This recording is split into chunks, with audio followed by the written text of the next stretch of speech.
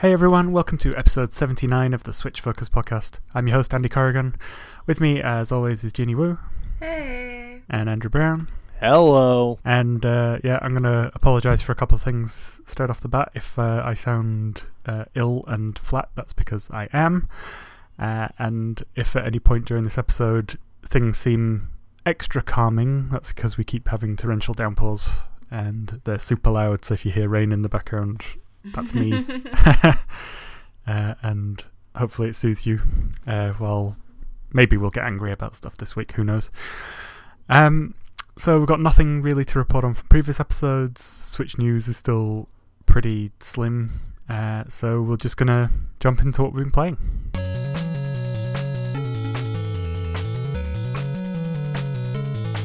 Okay, let's start with Andrew, because again, as usual, the running joke is that he plays more than the rest of us.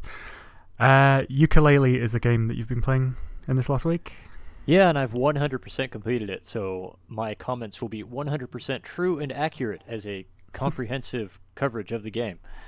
And this game wants to be Banjo-Kazooie, and they're very upfront about that. It has many of the same developers that worked on the original Banjo-Kazooie, and it has as its stars a duo who acts as a single character, and in this game it's Yooka, a chameleon, and Laylee, a bat, who sits on Yuka's head and helps Yooka to fly, basically, by grabbing onto Yuka's head and floating, which I have to imagine is incredibly painful for Yooka, but Yooka never complains.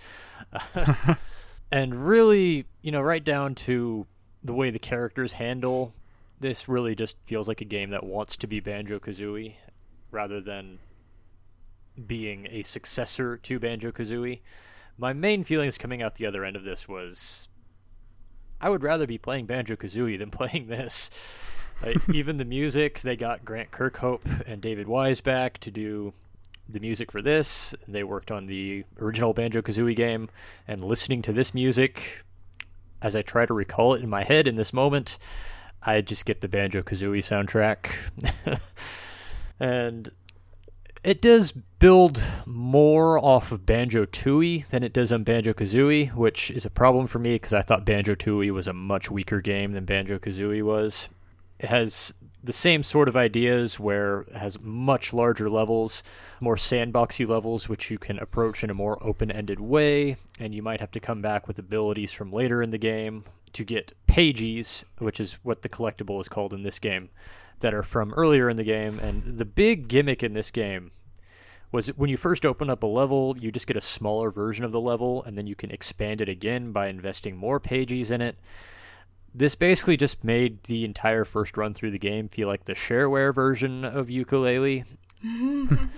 There were a few areas where I went into in the condensed levels where I looked around and there just seemed to be an empty space, or I would climb up to the top of a tower and it would be a long platforming sequence and there would be nothing there. It's because even in the condensed version of the level, there's no rewards in these locations until you expand it. So it felt like a lot of busy work, really. It felt more prudent to just speed through the game as fast as I could, then replay it for all of the collectibles, and by that point I had the fly ability, which trivialized a lot of the game. In Banjo-Kazooie, you could only fly from specific flight pads. In Yooka-Laylee, you can fly from anywhere you want to, and all you need is a regenerating stamina meter to power your abilities, including flight. So all you really have to do is just be patient enough to stand around for your stamina to come back, and you can get anywhere you want to. Basically, whatever platforming challenge was in this game disappeared once I got the flight ability. It's just not as memorable as Banjo-Kazooie. It's not as tightly designed as Banjo-Kazooie. It's not as well written as Banjo-Kazooie. And even the things it does really well, like its music, it just reminded me of Banjo-Kazooie. This is a game that wants to be Banjo-Kazooie and succeeds to an extent that it doesn't stand out on its own merits. And it's like watching a bad remake of a classic movie and you're just like, yeah, This just makes me wish I'd watched the original movie. I found this game pretty disappointing, which is a common feeling about this game. It's easily passable. I played it because they've got the sequel coming out later in the year, Yooka-Laylee and the Impossible Labyrinth. It's up in the air if I'm even going to get that one now after playing this, but that one might stand out on its own and be more its own thing, or it might be Donkey Kong Country. Either way, Yooka-Laylee was a disappointment. With your analogy about the movies, all I could think of was Vince Vaughn in Psycho, for some reason. Oh, that movie was obnoxious. Yeah, we're going to talk about plagiarism a little bit later on here too. But yeah, that movie, which was not just a remake, but they actually copied the shots. Yeah. I may as well watch the original Psycho, which is a better movie. Exactly. And a great movie, by the way. That segued nicely from one violent media to the next. I've been playing My Friend Pedro, which was one of those highlighted in a previous Nindies showcase that it was in my top 3. And I was worried I wasn't going to get time to play it, but I got reassurances that it wasn't that long. So I decided to anyway. Did either of you two get a chance to play this at all? No. Cool. So, off the back of me playing Katana Zero, it's basically another side-scrolling murder simulator. The gimmick here is that you can slow down time and do some like really cool John Woo style leaps and flips through the air, bounce off walls, dual wield and shoot in 2 spots at once, and it's like super stylish, but I did have some issues with it. I didn't enjoy it quite as much as I thought I would. It's basically just it's fun, but it's a little vapid. The levels, I had the worry that it was going to be, quite samey all the way through. They do mix things up nicely with interesting puzzles and different gimmicks, and you're constantly being challenged by new things. The slow motion stuff that is like the core thing, I thought that would factor more into like the puzzly elements, but it's metered but very generous, and it regens extremely quickly, especially when you're bagging the kills. So it does. There's no like mechanic to it. I felt like I could just do it throughout a whole level and not worry about running out. And I got to a point where I was barely using it because it really wasn't needed. So it feels like it's just there because it looks really cool rather than providing an interesting mechanic to benefit the gameplay. It might be a bit different in the harder modes. I haven't checked those out. But yeah, that is probably something that plays more onto the score attack stuff, because you do get scored every level, but I'm not really into score attacking, so it's not something I'm gonna keep going back to try and improve my score. Oddly, I did feel that the scoring was maybe unbalanced, because I felt like some of my better runs were getting me lower scores than some of my rubbish ones. But I didn't really derive much enjoyment from that. The moment-to-moment gameplay is really fun, and just figuring out how to, get from room to room.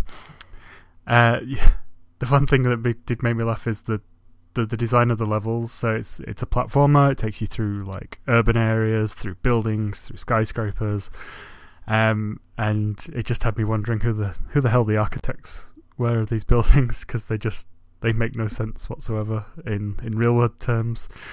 But yeah. The humour is a bit hit and miss. The story is fairly non-existent, but it does sort of contextualise the reason for your character donning this mask and going through and just gunning down all these bad guys. It pokes fun at a lot of things, so it makes fun of hardcore gamers, so they might find themselves a bit angry at this one. Scum of the earth. Yeah. It does that, pretty much. They all the hardcore gamers dwell in sewers because all the violent video games they've played have had sewer levels, and of course it's corrupted their brains.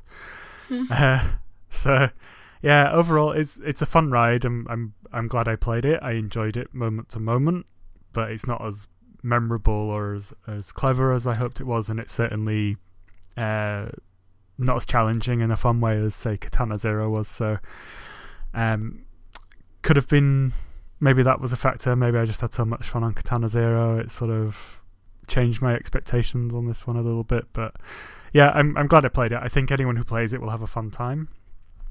Just don't expect it to blow your socks off. Yeah, it's good but not great. Talking of games, I keep trying to segue naturally. Talking of games that may have had my expectations ruined by stuff I've played before, we're going to move on to Bloodstained Ritual of the Night. Now, before we get into the meat of it, I would say, Andrew, you're probably the Castlevania fan on the team. Apparently, I wouldn't have thought so, but yeah. Or at least you've experienced enough to be able to compare the two, because of course this is one of those, like Yooka-Laylee, it was developed by former Konami employees who have disbanded and then formed their own company to sort of create a spiritual successor specifically to, people keep saying, Symphony of the Night. I don't know why they're saying that, but okay. Because people love Symphony of the Night. I'm not so hot on it, but anyway, it's extremely exhausting having played more games than everybody else. So yeah. No, if this game is a spiritual successor of any specific Castlevania game, it's Aria of Sorrow. And I'm not familiar with that one. Yeah, I'm hearing blank stares right now. Tumbleweed. Like I said, this is really drawing from Aria of Sorrow, but really, if you want to get right down to it, what this game is a continuation of the series of Castlevania games which were on the DS, because it draws elements from all three of those games. It has the shard system, is identical to the soul system from Dawn of Sorrow, including powering up your shards with the more of them you get by killing enemies, and they randomly drop from enemies, so gotta catch them all. When Aria of Sorrow came out, Pokemon was still fairly new, so that was still a new idea. And the weapon combo attacks that you can power up with use, that comes from Portrait of Ruin and also the side quests. And the character designs and themes are drawn from Order of Ecclesia. So basically, if you take out those, God, it's been 10 or 15 years of Castlevania games that never happened. This is sort of like the game that should have happened right after Order of Ecclesia, maybe the first game that came out on the 3DS. This is kind of what that game should have been expected to be if Konami hadn't retreated, basically, from game development. Accurate. Well, they still make games, it's just pachinko machines. Pachinko Snake Eater. So obviously I can't compare between, because I think the only Castlevania game I've played has been Lord of Shadows, which I enjoyed a lot. Didn't touch the sequel because I heard that was bad. Which that game is nothing like the Castlevania games that everybody else thinks of as Castlevania, where Metroidvania came from. Absolutely not. But my first thoughts, so I was really excited for this based on the trailer and, from what I played of Curse of the Moon, which is, a different development team, but made as a precursor to this one. Mm-hmm. And my first thought when I booted it up was, wow, this looks really rough. I hadn't seen any of the other versions. I've since watched the PS4 video and it looked comparable, so I maybe being a little harsh there, but I'm sure the definition is definitely lower on the Switch. I think with the Kickstarted budget, with the amount of money they were working with, going for 3D polygons was a mistake. Because this game, it doesn't look bad, but it doesn't. I like how it looks. Okay. What? Okay. Ginny can be our voice of dissent. I'm not. It's not a bad looking game, really, but I'm disappointed with how it looks, especially with the sprite-based work that Castlevania has worked from in the past. This feels like an attempt to evolve, which has failed. Also, there's a lot of visual issues with this. So when you encounter a character and you talk to them, it does like a zoomed up version of the character.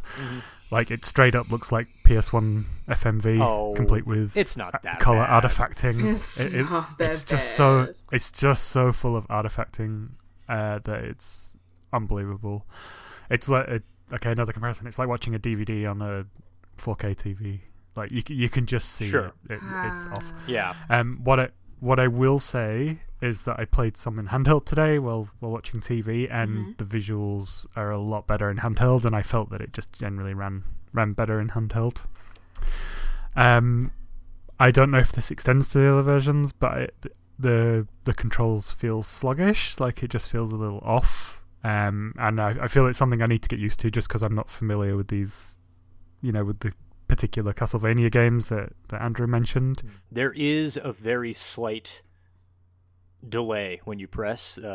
Some people have done some video capture of it, comparing it to the other versions, and there's a very small delay when you press a button and when the action happens. It hasn't affected me yet, but you can definitely feel that it's there. And yeah, to that end as well, I'm in this position where, because I've not played any of the others, I'm struggling to see what is developed in a way on purpose to be homage to the previous games, and what is just less than perfect game design. So I'm in this weird boat where I'm finding it hard to actually critique it with any sense of authority, because what I think is hey, that's bad game design could just be that's the way it was and they wanted it like that, in which case they've probably ticked the box they wanted to hit. Well, this plays exactly like Aria of Sorrow, so I'm very concerned about what you're considering bad game design. So here's the thing though. So I was worried before playing this that I wasn't going to like it, because I Xbox are now doing the the Game Pass thing, which is incredible value, and they had Ori and the Blind Forest on there, and I decided to play that last week. It's what I've been playing over the course of this week, and that is literally now the standard by which I judge all exploration platformers by. And I was worried that like this would just feel sluggish.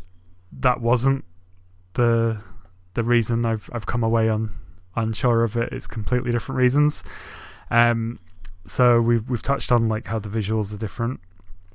The technical stuff is really throwing me off. So like in the early part of the game, there was a room that I ran through multiple times without issues, and then just for one scene I ran through attacking an enemy, and as I had heaps of times before, and then it just hung for like 30 seconds for no reason. I haven't had a hang that bad, but I have had hangs like that just for random actions that I've performed. Yeah. And then I'm now into the castle and I'm exploring, and I hit a save point. I did heaps of exploration. I got loads of shards, like really cool shards that I wanted to use, and then it hard crashed. And then so I'd like to give things a fair go, so I went through it again, got further, didn't hit another save point, and it hard crashed again. How long are you going without saving? Not that long, but it's a lot of screens, and I'm losing things that I've unlocked in combat, and I'd say I lost a level on the first one as well. So I'm just like, I'm kind of done with it. I'm bailing until they fix it, which they have promised. They've issued a statement saying that they've seen that people aren't happy with the performance and the visuals, and they're gonna look into fixing that. Comes down to that Kickstarter budget thing. Yeah. But I want to say it is shame, because like systematically, like there's a lot of really dense RPG systems here, and like they seem extremely my thing, and that's where I was anticipating I would claw like a lot of my enjoyment from this game out of.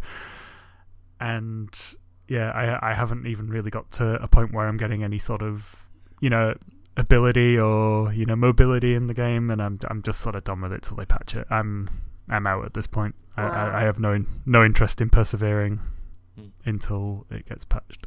Oh. So and sadly that means there is that chance I may never go back to it, because other games come out and other games that won't launch. I thought you would game like breaking it bugs like this. more. I don't know why I thought that. I don't like being disappointed. I paid full price for it, so yeah. I just, until they fix those technical issues, I've got no interest.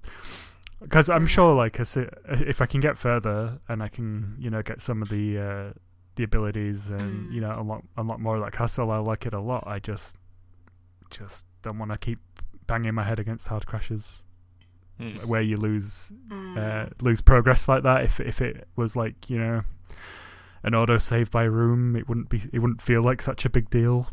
Like, I persevered through Wasteland 2 crashing quite on in the end game, but I was in the end game and I could save wherever I wanted and whenever I wanted, so it wasn't such a big loss. So yeah, I've rage quit that today and I'm pretty annoyed.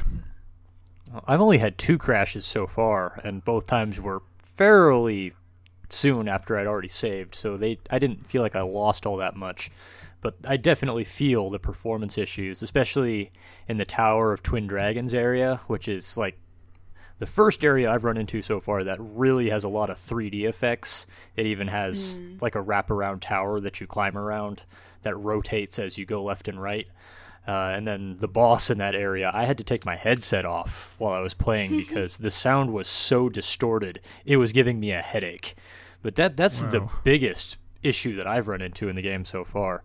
But Castlevania Aria of Sorrow is my favorite Castlevania game, so that might be why I'm sticking with it a bit more than Andy is, and I'm hoping that you do come back to it after they hopefully get some fix patches out, and then you get into it and you will appreciate it more. I'm really hoping that the admittedly severe technical problems that it's running into right now are just what's impeding you from getting into it, because Aria of Sorrow is my favorite, and this is basically a sequel to Aria of Sorrow that never got made, so I'm still into it in that regard. I was just gonna say, I have not played Aria of Sorrows because I'm a literal infant, and I think this young, game Jenny. I think this game like completely whips. I really like it. Good. I think it whips, and I don't know why. I think for me it's because I don't really have a frame of reference at all. So I knew it was going to be... Andy is just wrong. I knew it was going to be... I understood the Castlevania aesthetic. I've been around long enough for Castlevania memes to populate the internet, so I kind of maybe figured I knew what the game would look like, but I didn't really expect some of... I think the enemy design is just hilarious. There are just some really hilarious enemy designs, which I didn't expect, because you load it up and you're like, the concept seems quite serious, right? It's like talking about like, the transformative power of vengeance, blah, blah, blah, breaking free. And then it's like a giant cat or a giant dog head. Yeah, like, the dog head, that was hilarious. I'm like, I love this. And then there's just like these faces of people that just like attack you, and I'm just like, just flames coming out of a guitar. Like I didn't even know what I was looking at, and I just thought that was so amazing. And I've seen this kind of across my timeline. I think pretty much everyone I know is playing Bloodstained right now. And it seems like people are either having immense technical issues, like hard crashes, like what Annie described, or just kind of like delays in button inputs and a bit of lag. So I haven't had a hard crash yet, but I have definitely noticed a delay in input even when playing in handheld. So this game definitely does feel, which for a game like this is not great, right? Like you definitely want to be as precise as possible. So I definitely do feel where you guys are both coming from the technical difficulties perspective, but I think this game whips. Just the concept is just so bizarre, and I've never played the original, so I had no frame of reference. And this game is buck wild. I'm really, really enjoying it. I think because I know nothing about it, I didn't really expect anything. And because I expected nothing, the game's completely extra nature just gave me everything that I actually wanted. So I'm definitely going to keep playing it. I do hope they patch up those issues. It seems like they might, but I didn't know that it was kickstarted. I literally went into this game 100% blind, and that probably is why. I expected probably the character to handle like a boat, or to handle like something from the 90s or whatever, and it didn't. It's fine. It's completely fine. I think the concept behind the main story feels a little bit paper thin. I can't see, I don't really think there's an overarching, great, meaningful narrative that will be delivered at the very end. And I know I'm going to miss something and probably get an ending that's terrible and not like the real ending of the game because I wouldn't have explored enough or something. But I'm okay with that. I don't know. I'm really enjoying myself despite all this. So I'm in team bloodstained whips. So I'm definitely going to keep going on this. And yeah, I don't know, man. I really like it. God. Yeah, I have a feeling getting the real ending is going to require you to find a majority, if not all, of the shards in the game, which is going to be quite a bit of grinding for you. I was looking up while Ginny was talking about her experiences. The statement about the Switch port is we've been listening to the feedback regarding Switch performance. Our goal is for everyone, regardless of platform, to be able to enjoy the game and have it run smoothly. We want to live up to your and our expectations. Throughout the QA process, we have been addressing performance issues. Update 1.1 was published to Switch prior to launch to add content and improve performance, but it did not accomplish as much as we had hoped, and we need to do more. To address the concerns brought by the community, we are immediately shifting all resources to improve performance and stability for the Switch version. You can expect a small number of updates that will improve different areas of the game rather than waiting longer for one big update. We'll have more details as we dive into the work. Thank you for your patience, and we apologise for the inconvenience. That's fine. I'm cool with games, launching less than perfect and getting fixed later. But conceptually, then they always run the risk of, that ship might sell for me. I might not want to go back. I might be, other games happen while this is broken. So, yeah. Sadly, I was hoping this was my gateway into, the classic Castlevania stuff, because I really enjoyed Curse of the Moon. I wanted to keep that going with this. Maybe I'll grab the Castlevania collection instead and work through that. No. To play the Castlevania games that you're talking about, that everybody loves, Curse of the Moon is not it. The games in the Castlevania collection, those are not it. You need to go back, you need to play Symphony of the Night, and you need to play the Game Boy Advance games. Those are the games that when people talk about Castlevania, that they are talking about. So make sure you're playing the right ones. Otherwise, you're going to be very confused. Okay, so let's move on. They've said they're going to patch it. We'll leave that with them. Maybe I'll come back and give you more positive impressions once that happens. I've just got no patience for losing half the map due to a hard crash. Okay, so the next thing Andrew's been playing was Crash Team Racing Nitro Fueled, which is a remake of Crash Team Racing on the PS1, I think it was. Maybe. I guess there were 3 Crash Team Racing games. I never knew that. I thought there was just the one. And I guess this combines elements of all 3 of them, or combines content from all 3 of them. I'm not at all clear. So I'm just going to refer to this game as its own thing for once, instead of constantly comparing it to another game I've played. That'll be a nice change of pace. So how is it? Well, this is a gorgeous game, but it's got loading times to match, 30-second plus loading times for just about everything you do. Ooh. Luckily, once you're in the race, if you lose or you have to restart for whatever reason, restarting it is really fast. But if you're going into a new race or you're going back to the world map, you're going to be sitting there twiddling your thumbs for a while, and that is definitely the biggest problem with this game. Another problem that I had with this game that really impeded my ability to enjoy it in the first couple hours, and this goes back to what I talked about with Team Sonic Racing, which is the Mario Kart 8 curse, how that game's ubiquity has kind of ruined kart racers for me, but especially when they come to a Nintendo platform. Exactly, yes. But this is a pet peeve of mine, but here it is. Loading screens are not tutorials. So when there's a key bit of information, such as how power sliding in your game works, you should not put it on a loading screen that only appears at random. Oh, no. Yeah, it should be in a tutorial, which is the first thing you do or see when the game boots up.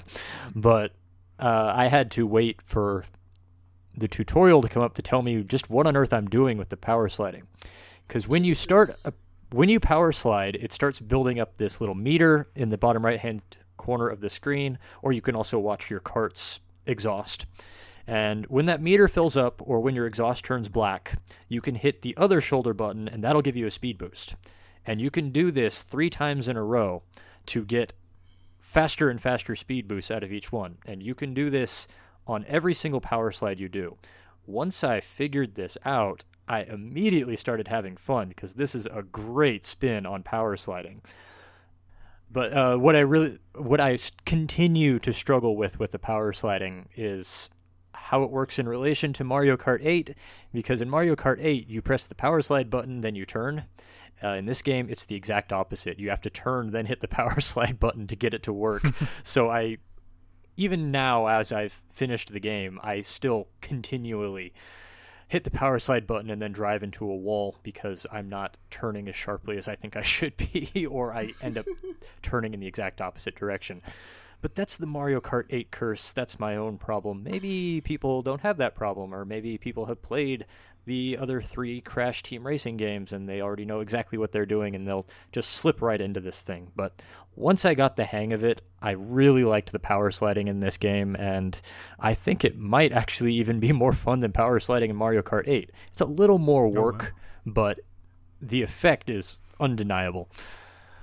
Crash Team Racing has an adventure mode, which I kind of enjoyed. It presents itself initially like the adventure mode in Diddy Kong Racing, but really what it is just putting a large maze in the game instead of just letting you pick the course you want to take from a menu. It was basically a bunch of busy work. I grew to resent it over time, but it does give you a lot to do in this adventure mode. Each race has 3 different modes you can play it in. There's just the straight-up race, and then there's another one, which is a race which you have to win, but you also have to find 3 icons hidden on the course and claim them.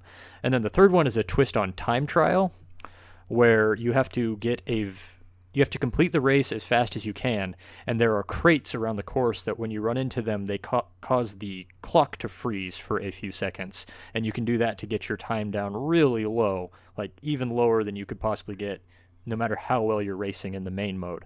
And completing each of these different types of races earns you different rewards, and you need all of these tokens so that way you can get to the true final boss and get the real ending and really beat the game. Although if you want to, you can just do the basic races and you'll get an ending, but not as good as the definitive ending. Shame. I did love the Diddy Kong Racing campaign. Yeah, it's got a great adventure mode. That little island you can explore. Like at first it looks like that's what you're getting, but it's really not. There's nothing hidden in this map. It's just an obnoxious area you have to drive around in to get to the different courses. It's not good. It adds nothing of value to the game. And there are 16 tracks in this adventure mode, but hidden away in the individual race arcade mode, there are actually additional tracks. So there's actually a pretty good number of courses in this game. They're just hidden in this mode and not mentioned at all. I have no idea why it's constructed this way. But that's really strange. Yeah, but there's all kinds of things you can unlock. Like a good chunk of it you unlock in the adventure mode by reaching different milestones. You can unlock new racers, you can unlock new cart shapes, and you can unlock all kinds of decals and decorations for your cart. So there's plenty of things to unlock. And then there's also coins you earn for doing every race. Win or lose, you earn some coins, and you can use those to buy more things in the shop. And there's quite a few things in the shop to buy. So that'll keep you busy even after you finished adventure mode and you finished all the time trials. You can keep playing online to earn coins, which is nice because, like, Mario Kart 8, once you get to that point where you finished all the offline stuff, there's really nothing to do online except just improve your global score. But as a last note on this game, let me just say, I read a review that complained the game was too hard on medium, and I was like, oh, that's just somebody complaining on the internet. I think I'll be okay. Yeah, no. This game is ridiculously hard on medium. It has the most egregious rubber banding thing I've ever seen. I got the equivalent of the blue shell, and it's this electrode that runs forward and hits everybody in front of you, all the way up to the person in first place. I used it, and I, through happenstance, happened to be able to see the person in first place. It hit them. They crashed. They did the crashing animation, but they did not slow down, and I did not gain any ground on them whatsoever. So it got to the point where I couldn't even like struggle through the races. In the midway part of the game, I was just playing the races over and over and over until I felt like the computer was letting me win, just through luck or just through pity or whatever. But then I got to the last few races, and even though I felt like I was doing pretty good, I was still coming in like the middle of the race, if not last place. So I just gave up, and I just started it over on easy. And on easy, this game is too easy. Like, the AI barely put up a fight.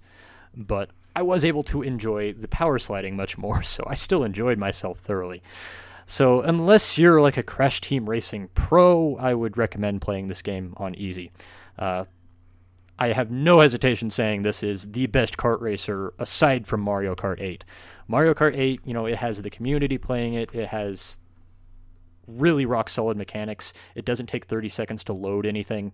And it's got, like, how many courses are in it now? Over 40? It's got a lot. It certainly has Crash Team Racing beaten in the number of courses. But if you're looking for a kart racer to play other than Mario Kart 8, Crash Team Racing would be the one I would recommend. I really liked this game in spite of all the problems I had interacting with it.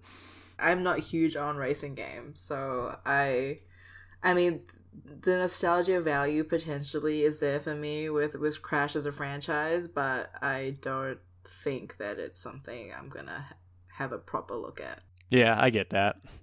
Like, I hadn't even played any of the Crash games until the N. Sane trilogy last year, and we were all there for that. I did not like those games. So, and the last game we're going to talk about, not as in depth as the other stuff, but Super Mario Maker 2. That's the big release this week, much anticipated by everyone.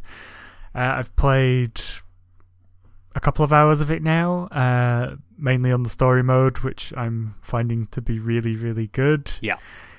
Story is that Peach's castle gets destroyed by the Undo Dog from the first game. With a reset rocket. Yeah.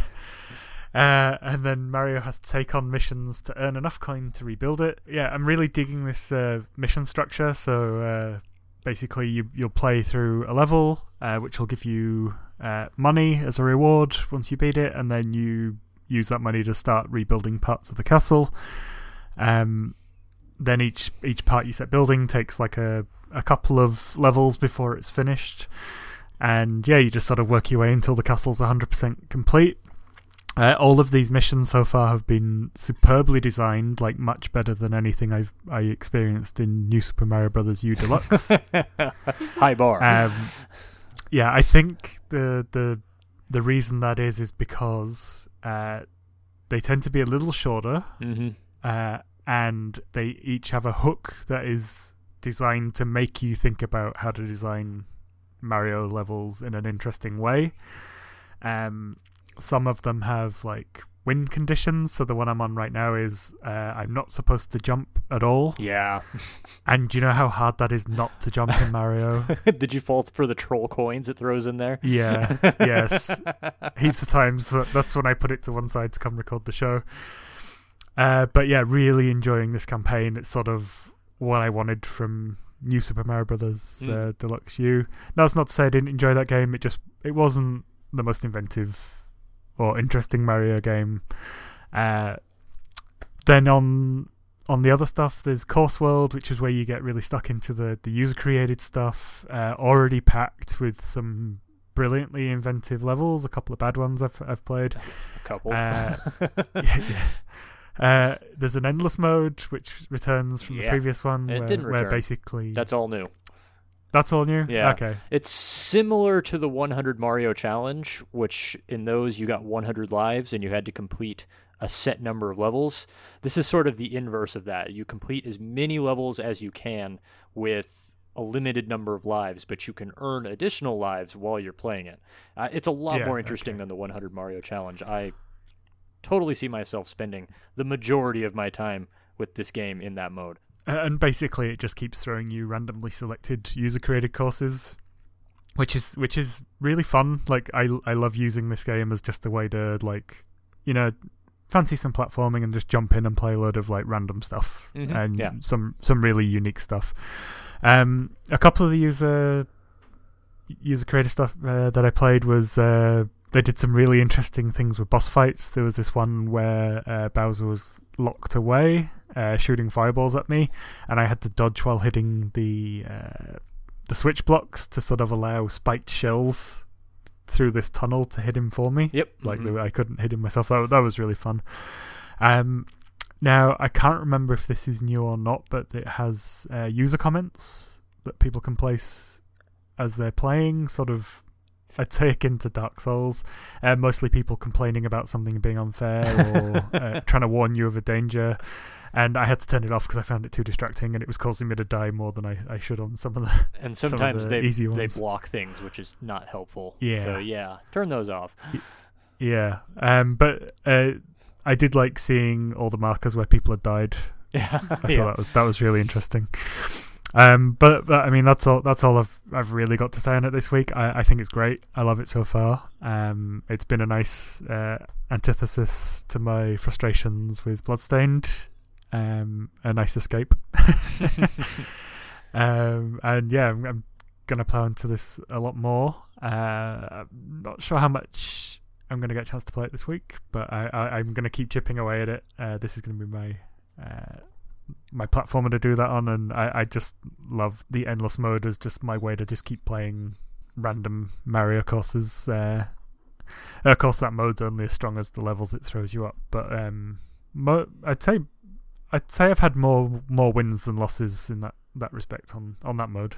You can give yourself a much better time in that mode if you don't play on easy, because I think how the courses are determined, which category they get sorted into, is the number of deaths. So if you play on easy, you're mostly getting the stupid courses that are just a straight line with just a couple enemies in them that somebody made in 2 minutes and then uploaded for some reason. So if you stick on medium at least, or even jump up to expert, there might be a hard difficulty, but I don't think there is. You'll get a lot more quality levels, like levels that people actually attempted to do something in and have put thought in. Yeah. One thing I did want to talk about as well, when I pre-ordered this, the guy was like, "Hey, do you want the limited edition one?" I was like, "Hey, sure," and I had no idea what came with it. Not a great deal, but I got the stylus, which apparently the US didn't get. No, we didn't. And I also got a book of graph paper with the Mario Maker cover on the front. That was pretty neat. And I also got a year's worth of online subscription. Yeah, nice. Which was a very nice surprise, and yeah, something they didn't have to do.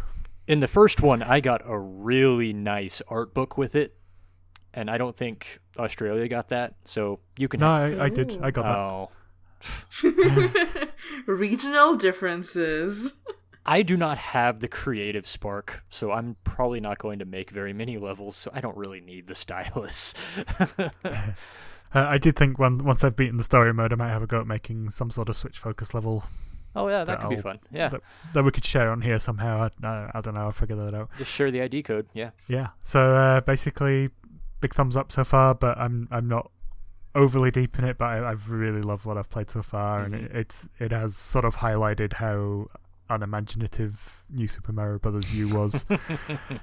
And it's also just because it's just popped in my head. I just love how when you're doing these random levels, or even in the campaign, like, because there's so many styles to pick from, like, you're always getting a different type of Mario experience, and it just sort of keeps it fresh rather than just getting 3D, like the Wii U Mario all the time. I felt that the story mode leaned on the new and the 3D world levels a little heavily, but like I say, I'm early doors. Yeah. But and the other thing I was going to mention was when they did the direct about it, I was worried that the way they described the 3D world stuff was like too compartmentalized and away from the other core stuff. But if you're just playing it and not building anything, like, you don't even see that. You're just getting a level based on that, particular Mario entry. You don't see those joins. But if you're creating, I imagine that's where that becomes a little more jarring. But other than that, yeah, loving it. Just playing it, I wondered with the 3D world in there now, why is the new even here? Yeah, it's kind of redundant. There are a few unique abilities in the new tile set, but that doesn't make up for the fact that the 3D world tile set is just a lot more interesting to play in. But my hostility towards the new Super Mario Brothers series is well known at this point.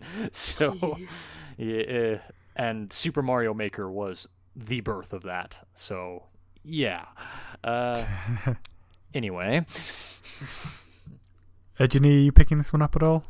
I was strongly considering it. I actually, like I said, with Bloodstained, I didn't really have any expectations. So my thought was this week I would get into Bloodstained, play it a little bit, probably bounce off it, get into Super Mario. But like I said, the game whips. So I didn't even have time to think about purchasing this. I usually do. I've played pretty much every one.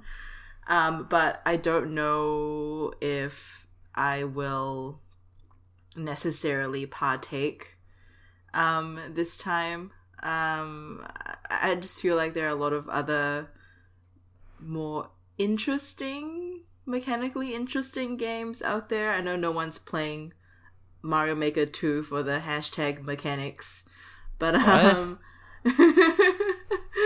you are raving right now. What? No, I don't know. It's just it's something that I used to play a lot with my brother, and he's now not in the same country as me, and I don't really know how I feel about the online play stuff. What I've seen looks really, really janky. Yeah, that's kind of what's holding me back a little bit, because it was always like a me and my brother game, and now that we're like in different countries, I'm like, am I really gonna be able to play this and have fun while doing it? I don't know. Yeah. The multiplayer is the awful competitive multiplayer mode from the new series, and there's video of it online already, and it's got the slowed down FPS and the delayed action commands, kind of like Bloodstained, and floaty moon physics. It does not look like a good experience online, and offline they're much better games you can play with your friends. Play Overcooked. That's a good game. Yeah, that is really good. Yeah. As the resident multiplayer game expert on Switch Focus, play Overcooked. So much of it. As soon as I saw that multiplayer mode in the direct, I was like, that doesn't look like anything. And then it's come out, and I'm like, yeah, this isn't anything. You're not missing anything with this multiplayer mode. Okay, so we'll put a bow on that. Okay, guys, what are we playing this week? We'll start with Andrew. Graveyard Keeper and Super Mario Maker 2. Cool. I did have Bloodstained here, but I scratched it out before we started recording and replaced it with a good game, Yeah, Hollow Knight. Hollow Knight. I mean, okay, let's just talk about Hollow Knight. Okay, it's a masterpiece of a game. It runs flawlessly on the Switch, and it costs $15, whereas Bloodstained costs $40. Okay, this speaks for itself. If you haven't bought Hollow Knight yet, you should do so. It is very good. Yeah, when I talked about maybe parking Bloodstained before I had the crashes and saying I might play Hollow Knight instead, people were like ready to get mad at me, and then went, okay, that's fair enough. You should probably play Hollow Knight. Yeah. We'll give you a pass this time. So, Ginny, what are you playing? I'm going to be playing Bloodstained because it whips. I'm sorry. I'm just really into this game. And I'm going to try and finish The Last Remnant. Another 15 hours in. Still don't know why my sister is hot. It's just a nightmare. But I'm going to have an update for you next week on that, because it's just a game that I have begun to enjoy in a masochistic way. But I'm gonna finish The Last Remnant, and if I have time, and I don't make the rookie mistake of trying to full complete Bloodstain for the absolute best ending, Do it. then I am probably realistically gonna try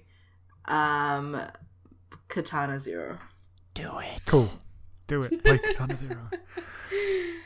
Bloodstained 100%. Do it. I'm tempted. You know, you're convincing me. Just get yourself some luck equipment and get Yeah. yourself a luck shard, and then just start grinding away at enemies that are standing by doors. It doesn't take that long. I think my 100% clears of Aria of Sorrow are like 12 and 16 hours, but Bloodstain's Doable. a much Yeah. longer game, apparently. So it'll probably take you a bit longer, but it's very doable if you just do it smartly. Yeah.